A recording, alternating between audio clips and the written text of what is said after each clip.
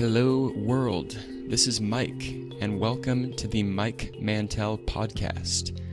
On this podcast, I will be exploring wisdom and the state of culture by entering into trippy, intimate, conversational vortices with thought leaders and waymakers and big splashers from all different angles of the consciousness movement.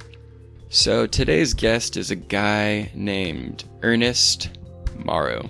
And dude, I had an amazing time talking to Ernest. He was such a deep, poetic thinker. And just like, more than a thinker, he's just like an embodier of life. So he has a program called Becoming Human. And he just helps people live fully. And he was just such a wise, rich, honest investigator of life. I really appreciated talking to him.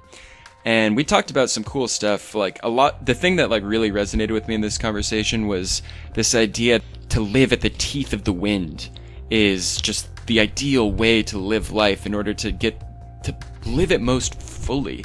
And this idea that we're all afraid to be in heartbreak, but once you're willing to be in heartbreak and just like live fully in life and experience it all, like that's what it's all about. And I just loved that philosophy and like really resonated with it. So I originally met Ernest through a buddy of mine, Nathan Heinz. And I think Nathan's actually coming out with a podcast soon too. And I'll keep you posted on that if he does, because this guy is awesomely, like, so talented, so hilarious, so theatrical. Anyways, so I met Ernest through him, and I took a free class with Ernest a couple years ago, and it was cool. I got some like good tips from it, and it clicked, and I'd always wanted to continue following up with him, and then the thought just crossed my mind of like, yeah, I would love to talk to Ernest about on the podcast. And so we did. And if you enjoy this episode or enjoy this podcast at all, please, if you would go to iTunes and give a 5-star rating and or review, boy, I'd be very grateful. I'd really appreciate the time. And I'm also offering a trade right now as an experiment where if it feels in alignment with you, if you give this podcast 5 stars and are ready to review, send me a Facebook message and I'll check out your Facebook and I will give you as sincere a compliment as I possibly can. I believe complimenting is an art form, and I would love the practice, and also, like, what's better than receiving a sincere compliment, right? It's great. Yeah, so anyways, feel free to take me up on that if you want. Cool, thank you again for joining. I love you. I appreciate you. You're a human being, and so you're awesome, because humans are awesome. Go humans. I hope you enjoy, and I will see you on in there. Yeah, baby. Actually, just give me 2 seconds because there's some crazy metronome happening in my ears. Oh, okay. Okay, there we go. Oh, wow, that was really terrible for a second. Okay. That would have been interesting if we had just been talking on a metronome to pace the whole time. Totally, quarter beats the whole time. Right. Yeah, I guess I'm curious to start with, I don't know, what have you been contemplating recently? I think a lot of my recent contemplation or relationship with life arising is through I'm not even going to call it insight because it feels like it's a different level than that, but it's an experience of the ongoingness of, I suppose, death, the ongoingness of the impermanence, the ongoingness of trauma, the ongoingness of the falling away that is part of the mystery of this arising and falling away that we call life, but really just being in a experiential connection with a deep sense of, there really isn't any way that this improves itself. This is what it is. This is life. This arising and falling away. This is life. It's 50-50. And for me personally, how that really lands on me is like, what do I do if I don't invest myself in what seems to me a largely fruitless project of trying to manage and manipulate and make life into something other than what it really actually appears to be, which is this ongoing, changing, constantly in flux phenomenon of arising and passing away. How do I live my life if I'm not in resistance to that? In not being in resistance to just the constant flow of impermanence and being in acceptance, or whatever the opposite of resistance is, does orienting yourself that way change the type of decisions you make in your life? I think so. I think the choice to strategize and figure a way out of the dilemma that I'm in by being alive reveals itself as a largely exhausting way to occupy my time. I don't necessarily, I sometimes think I still choose that because there's drama there. I mean, there's actually a great deal of play and fun and kind of, what am I going to do today? I'm going to wake up and I'm going to like resist the universe. I mean, like there's actually a sense of power and like, what the hell? Like, I'm free to wake up and resist the universe. Like, holy crap. Like, wow. Right? I'm alive. I'm a human being. I'm alive. I can wake up and say no. That's incredible. And there's a lot of juice there. However, as I sit with it, I'm beginning to realize that giving myself the alternative to say yes to life instead of no, basically, instead to say, what's arising here? What's my relationship with what's arising? How am I going to allow this to penetrate me? How am I going to allow life to penetrate me? How am I going to actually receive what's happening before I make a decision about whether or not I like it? And if I don't like it, how to change it. And if I do like it, how to make sure that it happens some more. So I think in that way, the decisions I make about how to spend my time, my energy, how to occupy my nervous system, do have a sense of focusing on different layers of my experience. Right. Yeah. Okay. Because that's interesting. I like that. I like the kind of the existential freedom that comes with like, yeah, I can resist this if I want to. And when I was hearing you talk and imagining what it means for me to not resist life and to allow it to penetrate me, I don't know. I think that like can happen on multiple levels. Like one, in any given moment, I'm feeling things, and like there are parts of me that want to be expressed, and I can either neglect that or just like, let it out and like let it happen and let that guide me.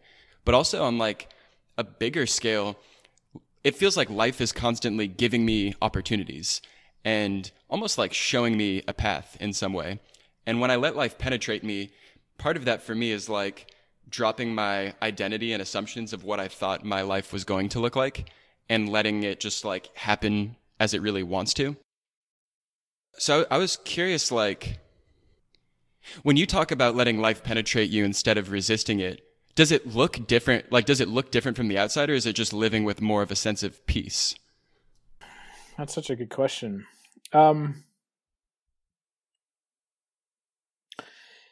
It seems to me that the content of my life can always be approached from either my head or my heart. I haven't discovered a third way yet. If there is a third way, I don't know about it. I haven't found anybody who teaches about it, but maybe there's a third way. But for me right now, there's just two options. One's head, one's heart. One's nervous system, one's tension. That's my head, my ego, if you want to call it that, my false self system. My strategies for control, basically. And the other is my heart, which is in a sense a deep, basic trust or abiding sense of heldness that there's something deeper than my fear that's holding this whole thing. You could call that love, I suppose. I often like just to call it life. Life is holding me having my experience. And it does strike me that I can actually be engaged in the exact same activity in my life from my head or from my heart.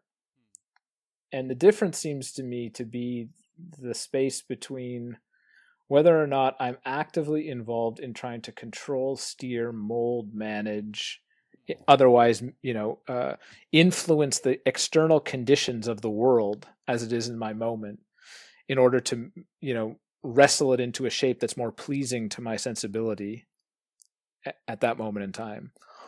Or I'm in a more intimate embrace, almost, there still can be a conversation happening, but it's much more like, like lovemaking than it is like a wrestling match, in which there's a deep listening, and there's a response to that listening, or a feeling for openings, and a feeling for, a direction or a current or the grain of the wood, as it's, as I'm working with it. But it's much more relational, and it's free from the story or the belief that unless I get this thing onto the trolley tracks that I want it to be on, I'm not going to be okay. There's a freedom to say, I don't know how this is going to turn out. I'm here to be surprised. I don't know what's going to happen next. I've never been here before. So there's a real humility, but also undergirding that a sense of, I suppose, a sense of peace, to use the $64 spiritual word, or a sense of well-being, or a sense of, but for me, it's more just like being relaxed. Like, it's just like, it's human. It's like, I'm okay. It's okayness. That would be, I'd prefer the 10-cent word, that's not even really a word. But it's just like this okayness that and availability for what's going to happen next. This, my heart being able to say, I don't know. Of course I don't know. I've never been here before. None of us have. I've never done this moment in time before. How the hell am I supposed to know how it's going to work out? But inside of that, just a kind of freedom. And I think that actually I can be involved in, building a business, or being in an intimate relationship, or parenting my kids, or whatever the heck I'm doing, from either of those two places. One in which what I'm interacting with is perceived through the lens of it's a problem that needs to be fixed, or this is a puzzle that needs to be, or that's inviting me to work it out, to be in a dance with.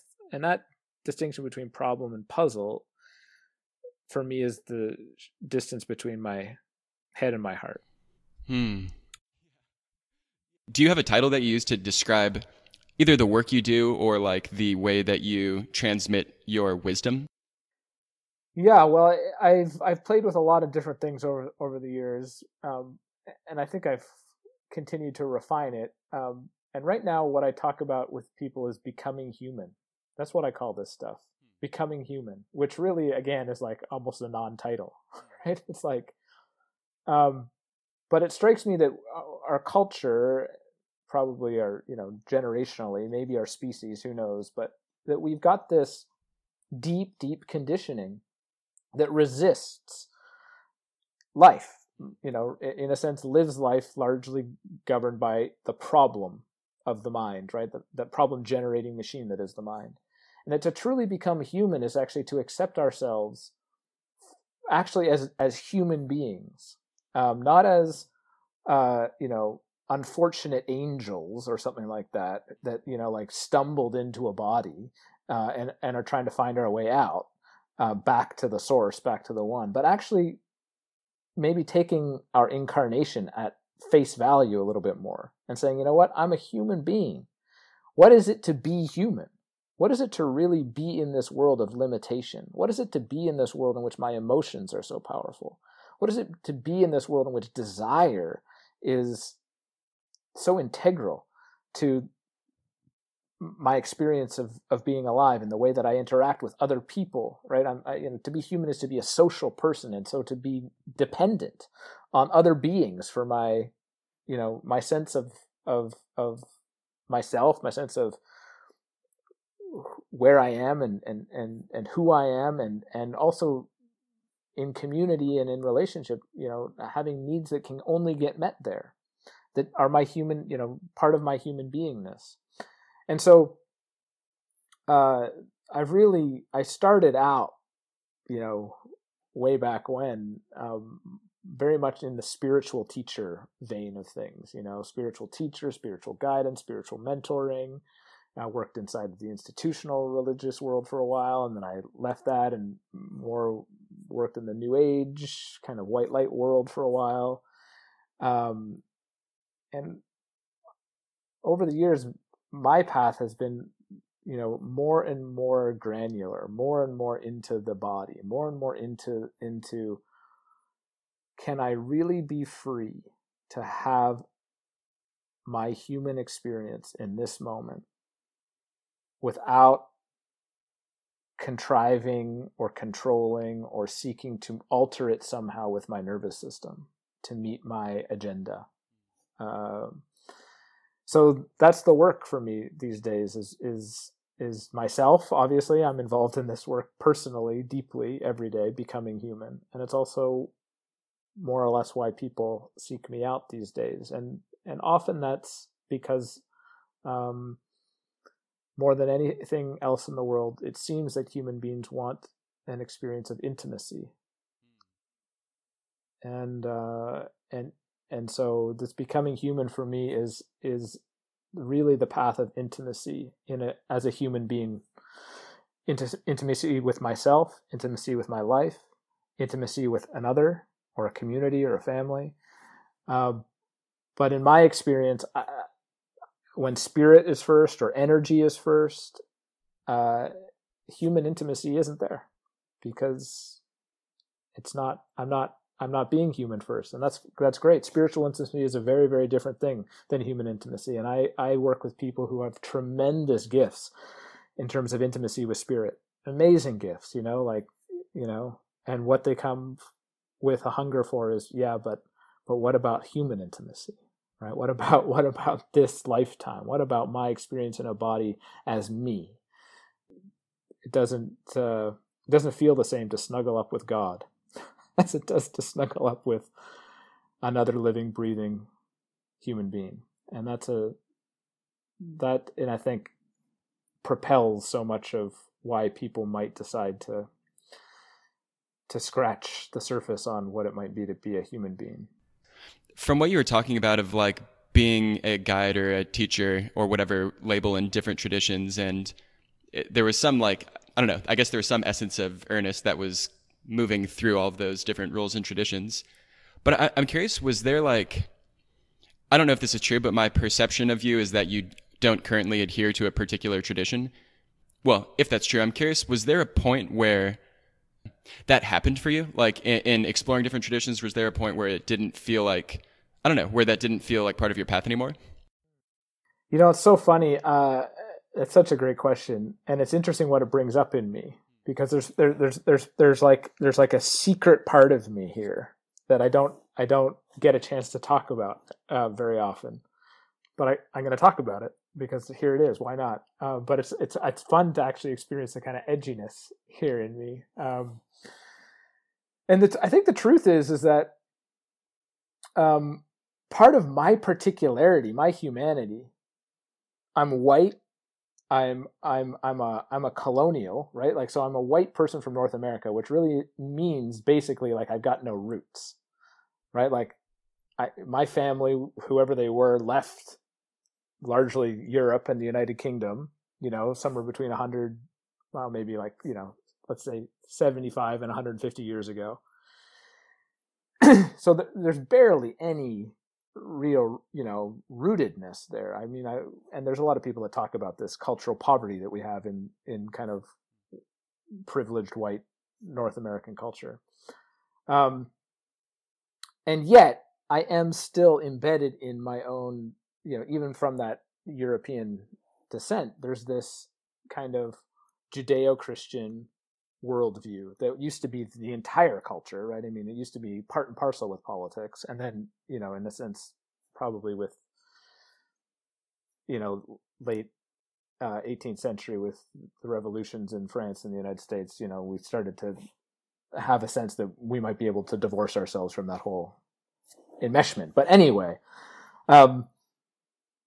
And having explored a tremendous amount of the world's traditions and trained deeply in many, many of them, what I discovered for myself was that there was some deep homecoming when I said, what's the mystery here in my own, I grew up going to church. I grew up going to, kind of like everybody else did. And I discovered that inside of my connection to, I suppose, Christianity, but really, when I started to really get into what it felt like the essence of was, I discovered this world that would probably more easily be called tantric, would more easily be associated with like real classical tantra, in which nothing is forbidden and nothing is required, in which you're only free to stay if you're free to go, in which there is no path, but the path of becoming fully human, which bears very little resemblance to the institutional expression of Christianity, in which has just become another religious system of good, bad, and this is how you get to be good, and this is what you got to avoid to be bad, and this whole kind of moralistic, very nervous system based approach to life. But inside what I consider to be the essence of the teachings of Jesus, of Christ, is this remarkable freedom to live beyond the religious and political systems of what passes to be a good person, a happy person, a worthy person, and connect very, very deeply with the heart. So, one of the early saints of the Christian tradition, a guy named Saint Irenaeus, in the 1st or 2nd century, said that the glory of God is a human being fully alive. It's like, wow. Later on, Joseph Campbell, who's a hero of mine, psychologically or philosophically anyway, somebody who really influenced me a lot 10 or 15 years ago when I was reading his stuff, says that the purpose of life is to experience the rapture of being alive. And these kinds of things have that essence of just like that, life lived in the teeth of the wind, in a sense, like just really in the moment and in the unknown of the moment, the mystery of the moment, the rapture of that moment, which could include, pain as well as pleasure. And so, in a sense, I continue to feel really anchored inside of my relationship with that body of that transmission. I'm going to say that. I walk with that presence, in a sense, and yet the institutional or traditional expression of that is something that isn't part of my life anymore. So it's an interesting journey, because traveling through Zen and traveling through Tibetan Buddhism and traveling into the shamanic traditions of the indigenous cultures of North and South America, I found deep resonance, but it never felt like home. And there's something about this kind of Western Tantra that I call it, which is a bit of an oxymoron, but it to me, those are the roots of that kind of revelation and transmission into the world. And so I do continue to have a very conscious connection to it. Dude, cool. That was really beautiful. And gosh, I connected with a lot of what you were saying, and well, I'll share some of my path and like what was resonant for me. But I'm at a point, so I guess I had like a spiritual awakening. My first time where I became conscious that like spirituality was a thing in my life. That was like maybe 4 years ago or so. And I started exploring traditions. I got very into Theravadan Buddhism for a while. And then relatively recently that something wasn't feeling fully resonant with that for me. Honestly, mostly around that was like, I don't know, Theravada Buddhism gave me a really good framework to dissolve my sense of self and to connect with the absolute, but it didn't give me a framework to express my feminine, and it didn't give me a framework to orient myself towards a sense of life purpose, and it just felt like these gaping holes. And then I've since been getting into the world of men's work and I guess David Data and some like students of David Data, and that's been a very compelling world, and I'm still hashing through it, but there's something in that world to me that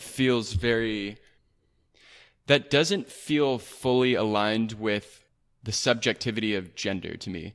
So I guess what I mean by that is, dude, I feel like everyone in that world, like everyone says like, yeah, masculine, it doesn't mean it's for men. It's something in everyone's essence. That's what people say, but that's not what I receive. I still like, as I explore that world, I can't get over this image of like what it means to be a man as having like optimum masculine energy. And I don't know, I'm just bumping up against that. But anyways, I'm just at a point now where like I'll probably continue to explore traditions, getting interested in shamanic traditions as well recently. But the thing that it really drives me forward, I loved when you said living at the teeth of the wind, or however you put that, because there's just something about life that I find most exciting when like everything is peeled off and I'm just like the rawest part of myself is leading me forward, and the things that just living vulnerably as possible and seeing where that takes me is just such a it just feels like there's something inside of me that wants to express, and I'm just letting that like rocket me places. And I really felt that coming alive when you were talking. And I was also wondering, a phrase that you said that was like really compelling, that I'm curious for you to unpack, is when you said nothing forbidden and nothing required. What comes inside of that for you? For me, that's the essence. I call it Tantra, but I think it's just, I mean, you could call it the Tao. I mean, you could call it the Way. You could call it whatever you wanted. But to me, that's in a sense the predicament and the beauty of becoming human. That we actually, if we truly drop into our hearts, and I don't even mean I almost want to like hit myself every time I hear myself say that, because it's that's such a cliche, to drop into your heart. What most people, in my experience, call their hearts is nothing but a nervous system program about what we think our hearts are supposed to feel like. But like, because what do our hearts really feel like? Nothing. Our hearts don't. It's a space. It's not an emotion. Our hearts aren't a feeling. But to really live from the heart, from that spaciousness, is to actually get into this devastating freedom. And I really mean that, like devastating freedom, that nothing is forbidden and nothing is required. Because then what? Right? And you think about the average North American child who, middle class American child, let's say, who grows up, and there's a bunch of rules in the house, and you have to eat sitting down and finish your vegetables, and let's just say that this child is lucky enough not to be like brutally punished. They're still going to absorb the fact that there are rules, and that child is sent to kindergarten, and then the next 13 to if he goes to college or she goes to college, 17 years of their life, more if they're going to do postgraduate studies, are going to be governed by some kind of like conditioning in which this is the proper way to be. And then we've got gender norms on top of that, and the dance between the sexes, and relationships and intimacy and all the rest of it. And like, holy crap, by the time that we're old enough to really procreate ourselves, we have been conditioned up the yin yang into things that are good and things that are not so good, and moreover than that, we've identified ourselves based on those inculcated stories about who I have to be in order to be myself, actually, right? That's what it all comes down to. Like, wait a second, to be me means to be like this, to have this kind of experience. And obviously, even the trauma in our early childhood and on into our adolescence, where a ton of more trauma happens, we're conditioned to think of ourselves in a particular way. We could call that the ego or the false self, but basically it's a sense of like, this is who I've got to be in order to be myself. This is the kind of experience I have to reproduce for myself in order to actually continue to exist. So when I talk about nothing forbidden and nothing required, it's like this devastating freedom in which most human beings in our culture, and maybe it's different on other cultures, but again, I don't know, because this is my culture. Most human beings have never lived a moment of their life in which nothing has been forbidden and nothing required. We don't know how to do that. Because who are we? Who the heck am I? That is a great question. If nothing is forbidden and nothing is required, do I still eat my broccoli before my apple pie? Do I still, want to have sex with women instead of men? Do I still,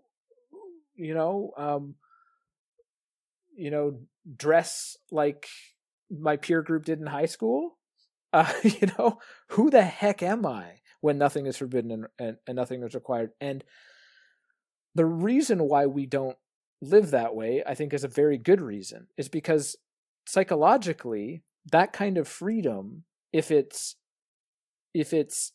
artificially fabricated, which is what unfortunately many people do under the influence of chemicals and other substances, sometimes, when we artificially kind of strip away our conditioning, what can actually happen is a deeply terrifying world in which nothing is forbidden and nothing is required. Because without actually creating a container for that, or an ability to live from that heart space, to the nervous system, the idea that nothing is forbidden and nothing required is death, right? It's like the end of who I am, because I've got nothing to orient to. And there are people who you maybe know these people too, that I've met, that are actually literally institutionalized because their nervous system, they know the truth that nothing is forbidden and nothing is required, or they've seen the truth, but their nervous system can't handle that, and they haven't yet been initiated in how to live from that heart space. So there's this deep need to proceed at the speed or the pace of safety when we're entering into these mysteries. It's not just about downloading, the truth and uploading and updating our operating system and with new information and going away. We actually have to prepare our bodies in order to, our minds, our nervous systems, our hearts, in order to actually be sustainably able to live in the face of that devastating freedom.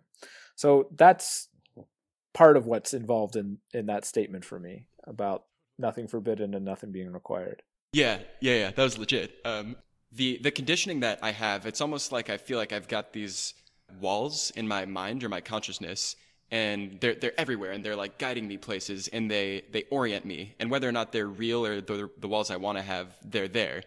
And I've had glimpses, maybe in meditation or on psychedelics or in intimacy with another human being, of those walls completely dissolving and then being in this space of nothing forbidden, nothing required. And I've been in times when that space is terrifying, but like knowing, I don't know, having read about it and knowing it's there, it has made it easier to surrender into that space. And I'm curious, if a person is living from that space of nothing forbidden, nothing required, how do you orient yourself? Because like, it seems like the walls of conditioning are valuable for orienting oneself. So if they're not there, like what do you use to orient you? Yeah, that's a great question. So the way that I would come at that question is first of all, by understanding how we orient. What you call the walls, I call nervous system tension. So basically, those are the strategies, in a sense, the patterns I have neurologically in my nervous system that filter my experience. And it's interesting. On some level, it's tension, right? It's like so when my nervous system is holding my experience, the only tool that it really has to hold my experience is tension. And that tension is a strategy. Like it could be my strategy that, being a man means, making a lot of money, something like that. That's a story, right? You could call it a story. I'm just reducing story to tension, right? It's a particular tension pattern in my nervous system that believes something, that orients the world in some way. And that holds my experience. Well, just out of curiosity, does the idea of tension relate to a particular emotional response? Like, would that always be connected with, say, fear or something like that, or not necessarily? No. Actually, there are tension patterns that I think that people call happiness, or fulfillment, but they're still basically, it's like when the picture in my head about the way things are supposed to be matches the picture outside of myself about the way things are. I'm momentarily satisfied, but it's a nervous system version of satisfaction. It's tension. It's like the map is still held in a kind of story line or a narrative. Yes. Okay. Yeah, that makes sense. And so living from the heart space to me is learning to live beneath, what I say is beneath, beyond, and before my tension. It's not that my nervous system tension goes away necessarily, but that my heart actually is holding my experience in a different way than my nervous system. In my heart, what's holding my experience is not tension. You could call it love, I think, but it's not Hallmark love. It's not like warm, fuzzy teddy bear and chocolates love. It's more like, the love of deep heldness or deep acceptance, or again, my 10-cent word, okayness, right? Like, everything's okay. Love is holding me having my experience.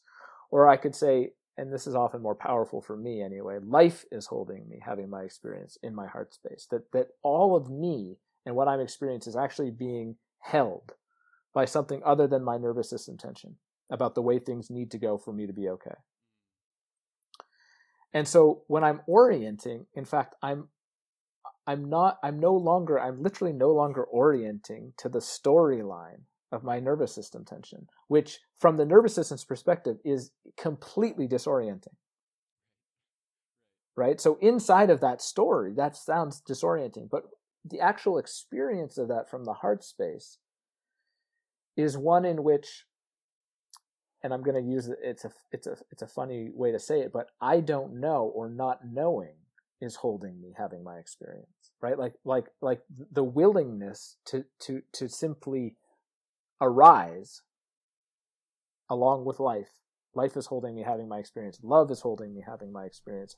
My heart is holding me having my experience. I am holding me having my experience. There is some part of me that is not limited or defined by my nervous system tension and the walls and the stories with which I navigate by.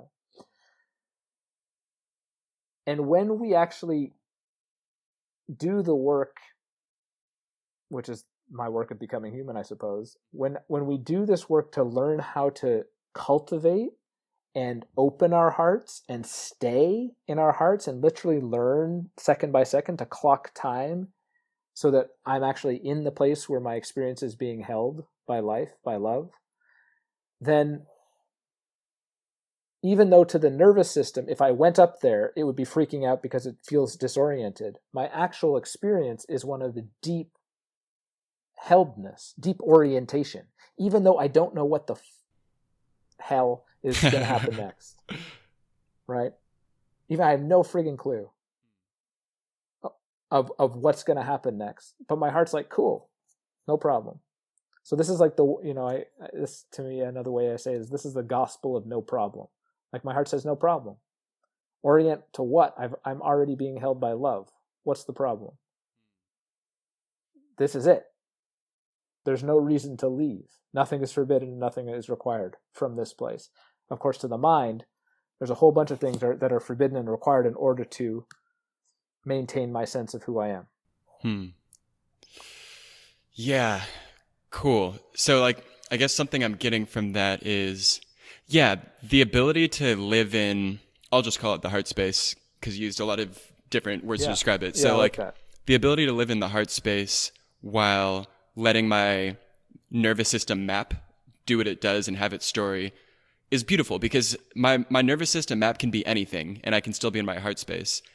And I guess I'm seeing I don't know if to me, I guess what I consider to be the ultimate form of play and creativity, but just almost play for play's sake, is being able to rewrite my nervous system map, knowing that it doesn't necessarily matter. Like, the thing that, at least to me, seems to matter is that I can exist in my heart space. But once I'm in there, being able to rewrite my nervous system map, to me, it seems like the ultimate play, because that's like reorienting how I view the world, reorienting how I navigate through the world, that ripples out to the material life that I'm creating for myself, all of that. But then it's pretty interesting, because I find, a trap that is very easy to fall into is I often find myself over-prioritizing the rewriting of my nervous system map. And it becomes another agenda. Exactly. Yeah. Totally. Yeah, I mean there's infinite pleasure for me, or just humor, absurdity, when we realize that anything can become a religion. Like anything can become a religion. Even the heart space can become a religion. Right? Like even right at the moment it becomes an agenda. The moment it needs to be the thing that I need to do in order to be okay. Because what the ego system does is it doesn't care. It's amazing. I mean, I bow to my ego all the time. It will use the most profound, free experience of my life and create a religion out of it. Right? Which sucks me back into another story. Right? Just another story of the way things need to be in order for me to be okay. And before I know it, I'm taking an experience and creating a religion out of it. Because the degree of freedom inside the experience to my ego is literally unbearable. It means it's death. I don't know if you've read much of Trungpa Rinpoche's stuff in your travels, but he has an amazing poem called A Final Word, in which and he was the ultimate trickster, the ultimate, right? Talk about messing with the story about religion. Like he's just masterful at it. And he was the guy who coined this term spiritual materialism in the first place. But basically he's like, look, we all think, your ego thinks that the day of your enlightenment, the day of your awakening is going to be this massive celebration in which, you're waited on by angels and gods and goddesses come and your disciples are throwing flowers at your feet. So that's what your ego thinks your day of awakening is. But really, the day of your real awakening is for the ego its final and most bitter disappointment and death. And that means that what it's going to feel like to us, because our feelings, our emotions are largely nervous system patterns, it's going to feel like I'm dying, right? It's actually it's not just like metaphorically, right? Like which is why, for me, New Age spirituality is no more particularly advanced than any of the traditional stuff. It's because we're still trying to avoid death. Right? We're just, we're trying to dissolve into a cloud of white light, or we're trying to, ascend to the masters, or whatever we're trying to do. But if we're getting anywhere, it's going to feel like death, because to leave my mental space means for my mental space that there's an experience of death happening there. There's an experience of like, this is all going away. I'm ceasing to exist. And so that really is that's sober. I mean, that's sobering. It's not, one of my teachers used to say, enlightenment is not what you think it is. It can't be. It's not what you can't conceptualize it. The minute you can conceptualize it, that's not it. Because it exists, that awakening is in a sense a dropping through or beyond or underneath that nervous system. And the kind of awakening that I'm most interested in isn't upwards, isn't into spirit, but it's actually down into human, down into my heart. And so that actually means getting really intimate with that experience of like disappointment, of this isn't working out the way that I thought it would. Which is for me the story of every human relationship I've ever had with anybody, lover, friend, dog. This isn't turning out, this isn't going the way that I thought it was.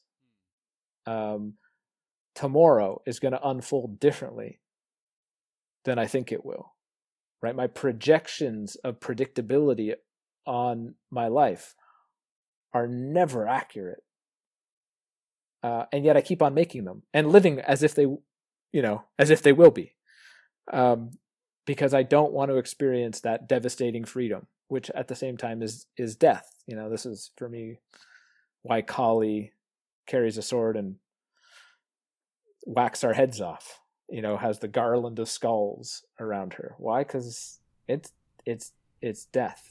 I mean, so this idea of disappointment, yeah, dude, that's spot on. Like, nothing is what I've expected it to be. Like, nothing whatsoever is what I expected it to be. Some of it's like kind of exciting surprises.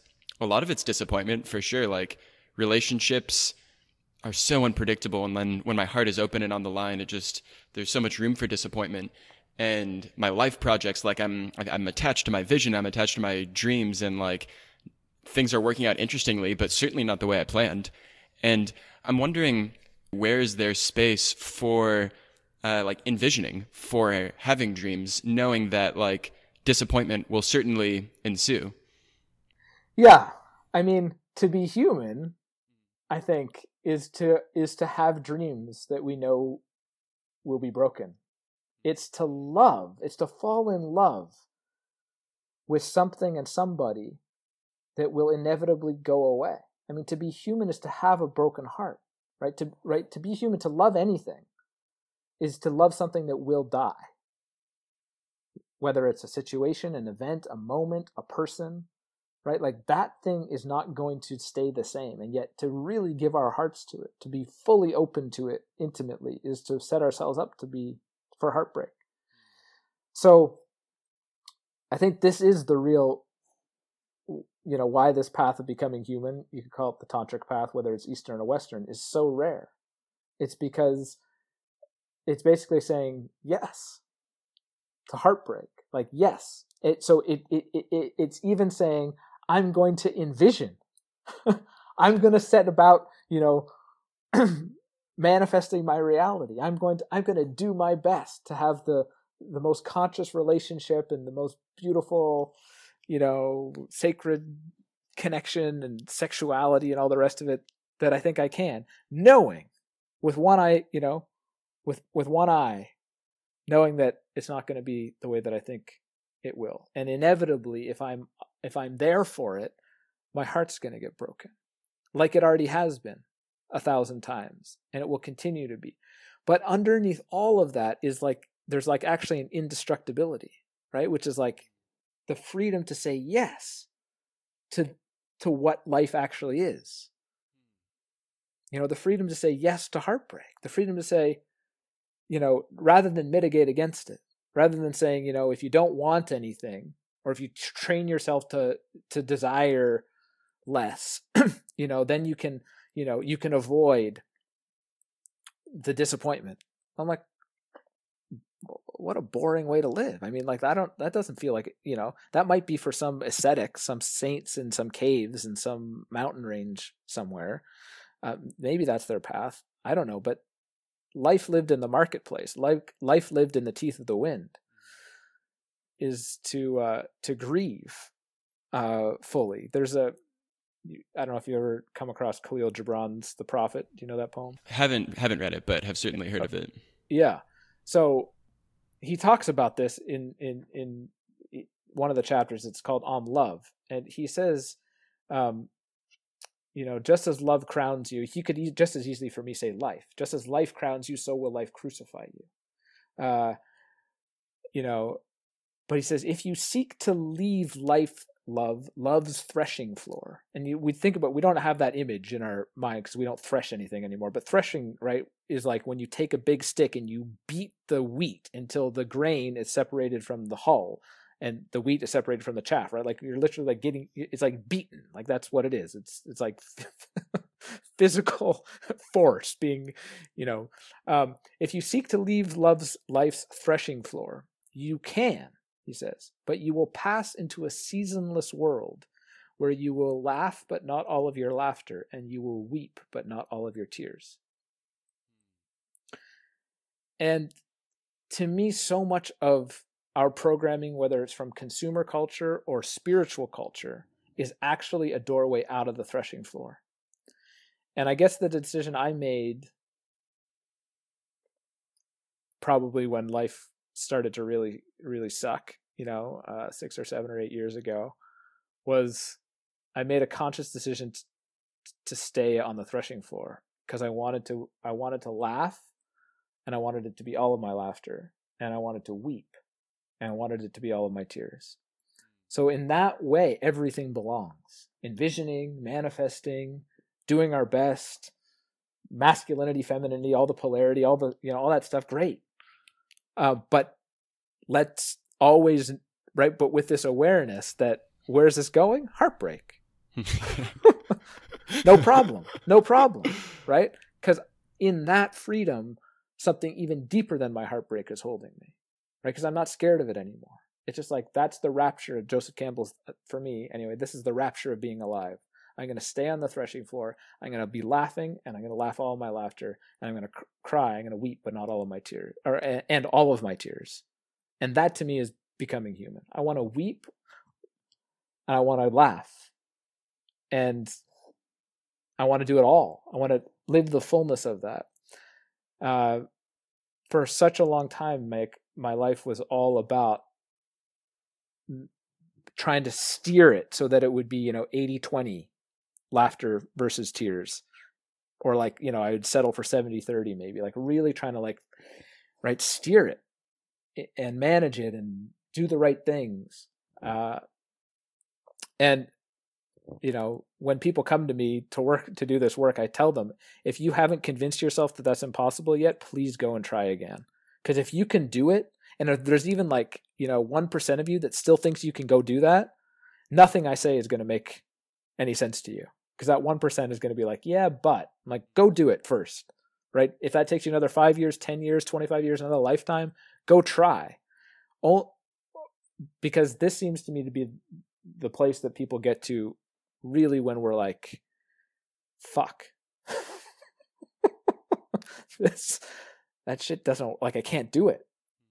Even if it's for other people. Maybe other people can do it. Maybe those other people out there on Facebook or Instagram who seem like they're doing it are doing it. Maybe they are, but I can't. I've given, right? I'm gonna give up this project. And what else? What's left when nothing is forbidden and required? Me. I'm left. And that, to me, the magic or the beauty or the rapture of being in that kind of relationship with myself, my life, with the threshing floor, is of I could call it sacred, but that almost makes it sound other than, it's so ordinary, and yet I think the word is beautiful, full of beauty, that for me, I don't want to live any other way, and I don't want to work to help people live in any other way. That's just the people that, that's my shtick. For now, I guess. I mean, who knows? It could change, but that's what really gets me out of bed every morning. It's such a deep calling. Wow. Dude, that was a really amazing, that was really amazing. That was an amazing couple minutes of expression. And I want to reflect my experience and what came up for me, but a question that first I wanted to ask you is, why do you think heartbreak is so terrifying?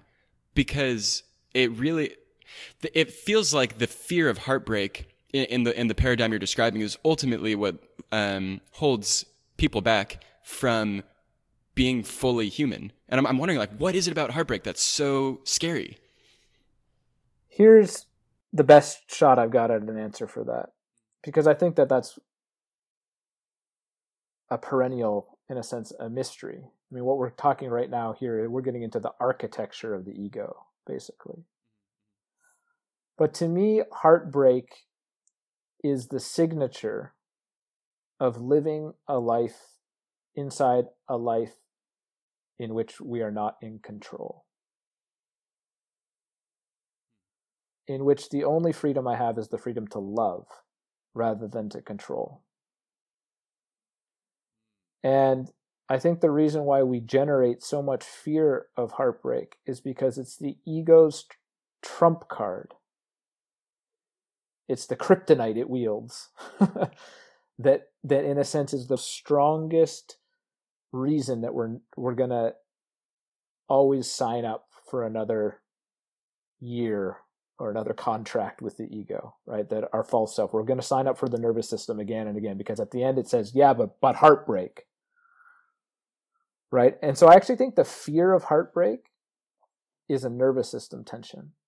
It's a story.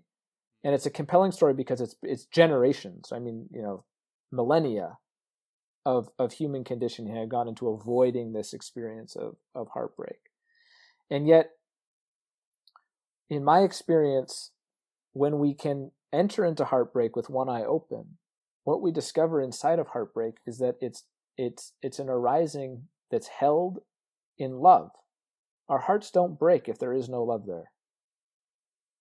You've probably been in those situations in relationships. There's no heartbreak when there's no love there. And even what we call heartbreak sometimes isn't really heartbreak. You know those times when you're like really like having a devastating nervous system experience, but then like you know that you like catch sight of yourself in the mirror for a second, you can snap out of it, and like in like a heartbeat, just be like, I'm totally fine. And be like, no, I'm not fine at all, right? Like heartbreak isn't even what we think it is, because heartbreak from the experience of the heart space is simply life. Right? It's and there's such deep well-being pleasure in being alive, right? The glory of God being a human being fully alive. Like there's so much deep rapture in being alive that the experience of heartbreak or disappointment is actually held inside of this deeper freedom. But I think the fear of heartbreak is the fear of losing control. The fear of having an, in a sense, consenting to be alive in the first place, because we're not in control, whether or not show me the person who's in control of their life, right? And I'll show you somebody who's insane. Like, of course we're all that, but we're not in control of our life. Life is uncontrollable. And this, I know this is me taking a stark right or left turn off the road of, I create my life. I co-create everything. It's all a production of my thoughts. I'm like, you know what? What you think is your life is totally a production of your thoughts. 100%. That's your nervous system. Those are the walls. That's your story. That's your orientation. You might never see a green duck because you don't believe in green ducks. I get it.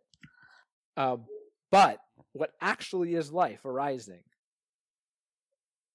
is completely uncontrollable. And I think that scares the hell out of us. It scares the hell out of us from our nervous system perspective. But from the heart, no problem. Because it's life. I mean, there's no other way it could be. It's the prerequisite for being a human being. It's to actually live in a world that we don't control. There's no version of being human in which we control our world. And I don't know about you, but like I used to think that that's what spirituality was all about.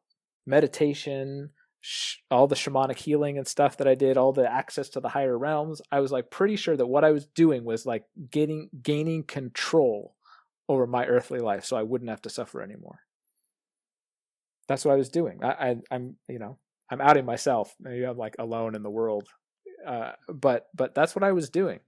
All those hours, oh my God! All those retreats, all those silent, days on end, the monastic practice, all of it. I was in a sense trying to solve the problem that I considered life to be, instead of finding a way inside of it. So I'd love to hear a little bit about your experience. Totally. Well, first of all, that's kind of a beautiful full circle of bringing it back to the desire for control versus at the very beginning when you were talking about the choice of being penetrated by life or trying to control life.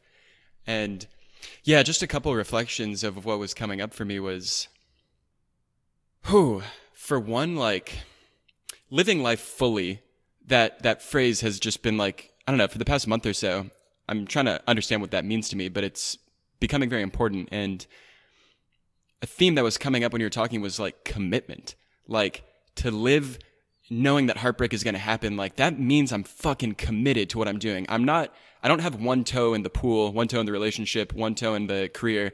I'm like full body in there, going for it, seeing what'll happen, letting myself get ripped to shreds or whatever. And it just evokes such a desire for me to just live in full commitment and being willing to face whatever pain comes from that. And the reflection I wanted to share though is, I'm nervous to say this because now I know I will have to do it, but my heart is opening to a woman, and that hasn't happened in a long time. And I'm seeing her tonight, and I know wanting to utter the words "I love you," which have like a strong cultural symbology to them, but still mean a lot. I know they're coming out, and I know they're going to come out at any moment, and I just now have a desire to like let those words come out of me to her, and in the process use that as like a symbological opening of my heart so that it can be broken. So I thank you for like the nudge for me. Yeah, I pick up the ripples of that. That's vulnerability right there, right? That's the rapture of being alive. Because what right to not know, to just not know, to step into that not knowing. I love that. And the thing that comes up for me around commitment, because I think you're absolutely right, is it strikes me that, and this is part of the work that I do with people, is that we actually are committed every second of our life. It's just what am I committed to? And there again is the distinction. Am I committed to my nervous system? Most people live lives 100% committed to their nervous system, right? They will, right? Like forget it, like forget it, right? Anything that seems to get in the way, no way. I am 100% committed, even if that looks like not being committed to my career or my relationship or my job or or my unfolding at all, right? I'm so committed to my nervous system, but I don't see that.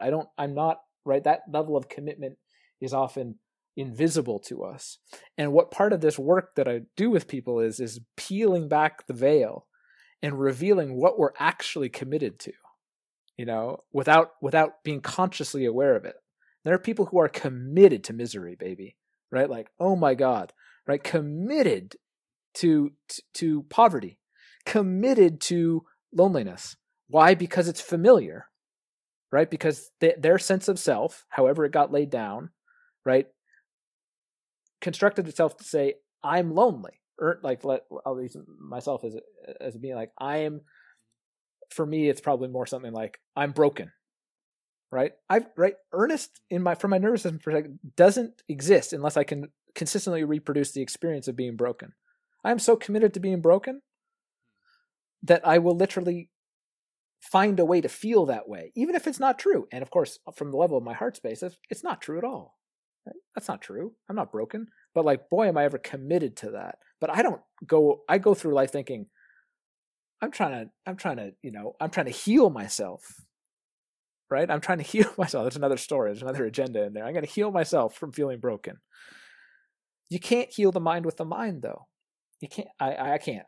Maybe you can. Sorry, I can't heal my mind with my mind. It's like deck chairs being rearranged on the Titanic.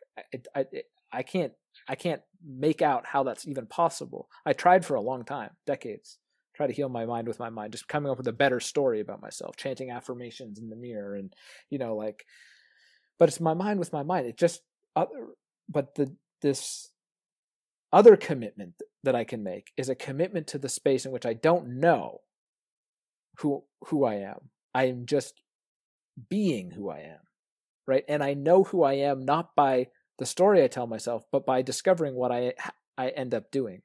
So to use your example, you may discover later on today that you're the kind of person who says, I love you to this new woman in your life.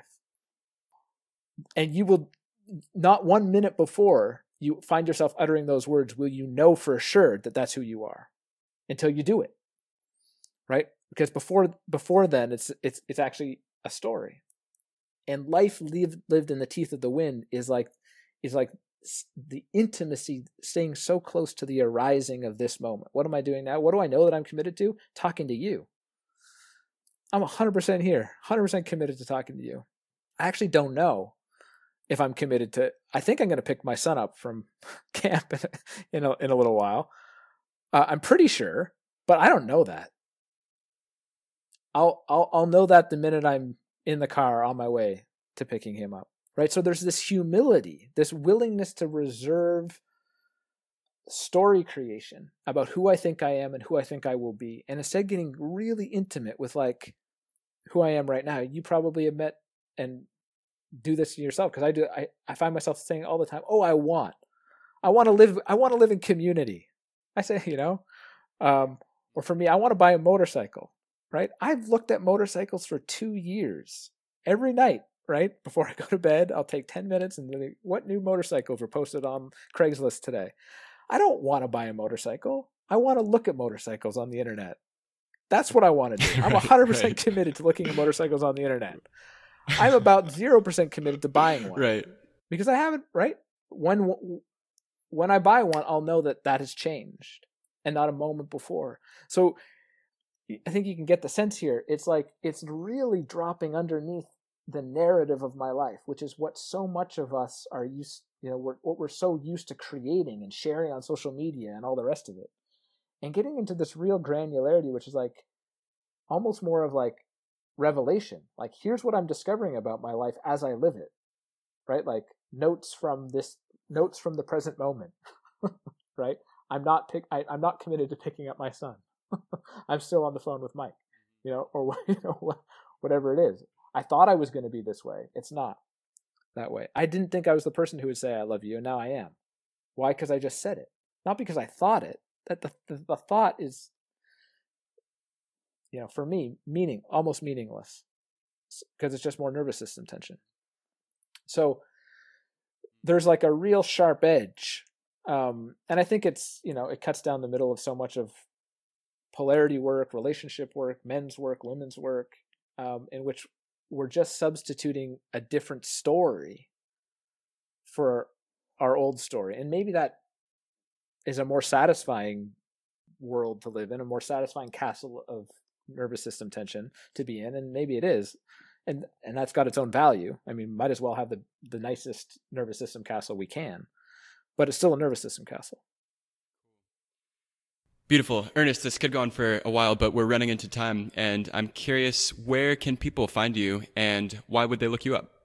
Well, people can find me online. That's the easiest, ernestmorrow.com, ERNESTMORROW.com. And people will find me because they know deep down that something else is possible, and they don't want to live in a world where they laugh but not all of their laughter, and weep but not all of their tears. And for many people, they don't want to be done with this lifetime without finding out how far they can get into intimacy with themselves and with another. And that tends to be really one of the deep driving forces that would make people crazy enough to step into the devastating freedom of nothing forbidden and nothing required. Is I want to love, and I want to know love. I want to abide with love, and I don't want to stop myself short anymore. And I kind of know I have been, and help. And what makes that such a precious thing for me is I only really work with a handful of people at any one time, because I don't really, this is my own experience, I hated Rent a Friend, in which I would pay somebody, a counselor, a shaman, a guide, this amount of money for this much time. And then I'd drop off the radar until the next time I paid them. And so I don't work like that with my clients. I work much more relationally. And so, the people that also find me are the people that actually want somebody to like get in there with them and talk every other day or text and get really inside of what is it that's preventing me from living from my heart. And that's going to show up on a Saturday afternoon, not for 50 minutes on a Monday every 2 weeks. And so that's something I talk about from the outset, because that's the kind of intimacy that allows for more intimacy. Ernest, thank you so much for your time and for bringing your full presence and energy. Gosh, I'm leaving this conversation feeling such a surge of vivacity and an appreciation for the beauty that you were able to evoke with your words. So thank you so much. Really, really appreciate it. It's such a pleasure to have these kinds of conversations, Mike. Thanks for all your questions. It's a gift to be able to speak passionately. So I feel the same vitality. Yeah. Thanks a lot. Hey friends. Thank you for tuning in. I hope you got something out of this episode. I know that I sure had a blast with it. If you enjoyed this podcast, please head over to iTunes and give it a 5-star rating. I'm offering an exchange right now where if it feels in alignment for you to give this podcast 5 stars, then send me a message on Facebook, let me know you did it, and then I'll sit down, take some time to grok your profile, and I will write you a thoughtful and sincere compliment. Truly, please take me up on it. And if this episode touched on something you think a friend might find titillating, pass it on to them too.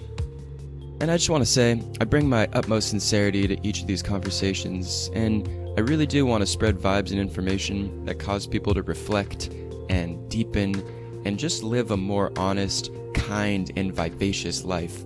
Because I really believe that the state of the world needs everything that we can give it. It needs people to be at full capacity. It needs people to be living their life fully and giving their greatest positive impact to humanity.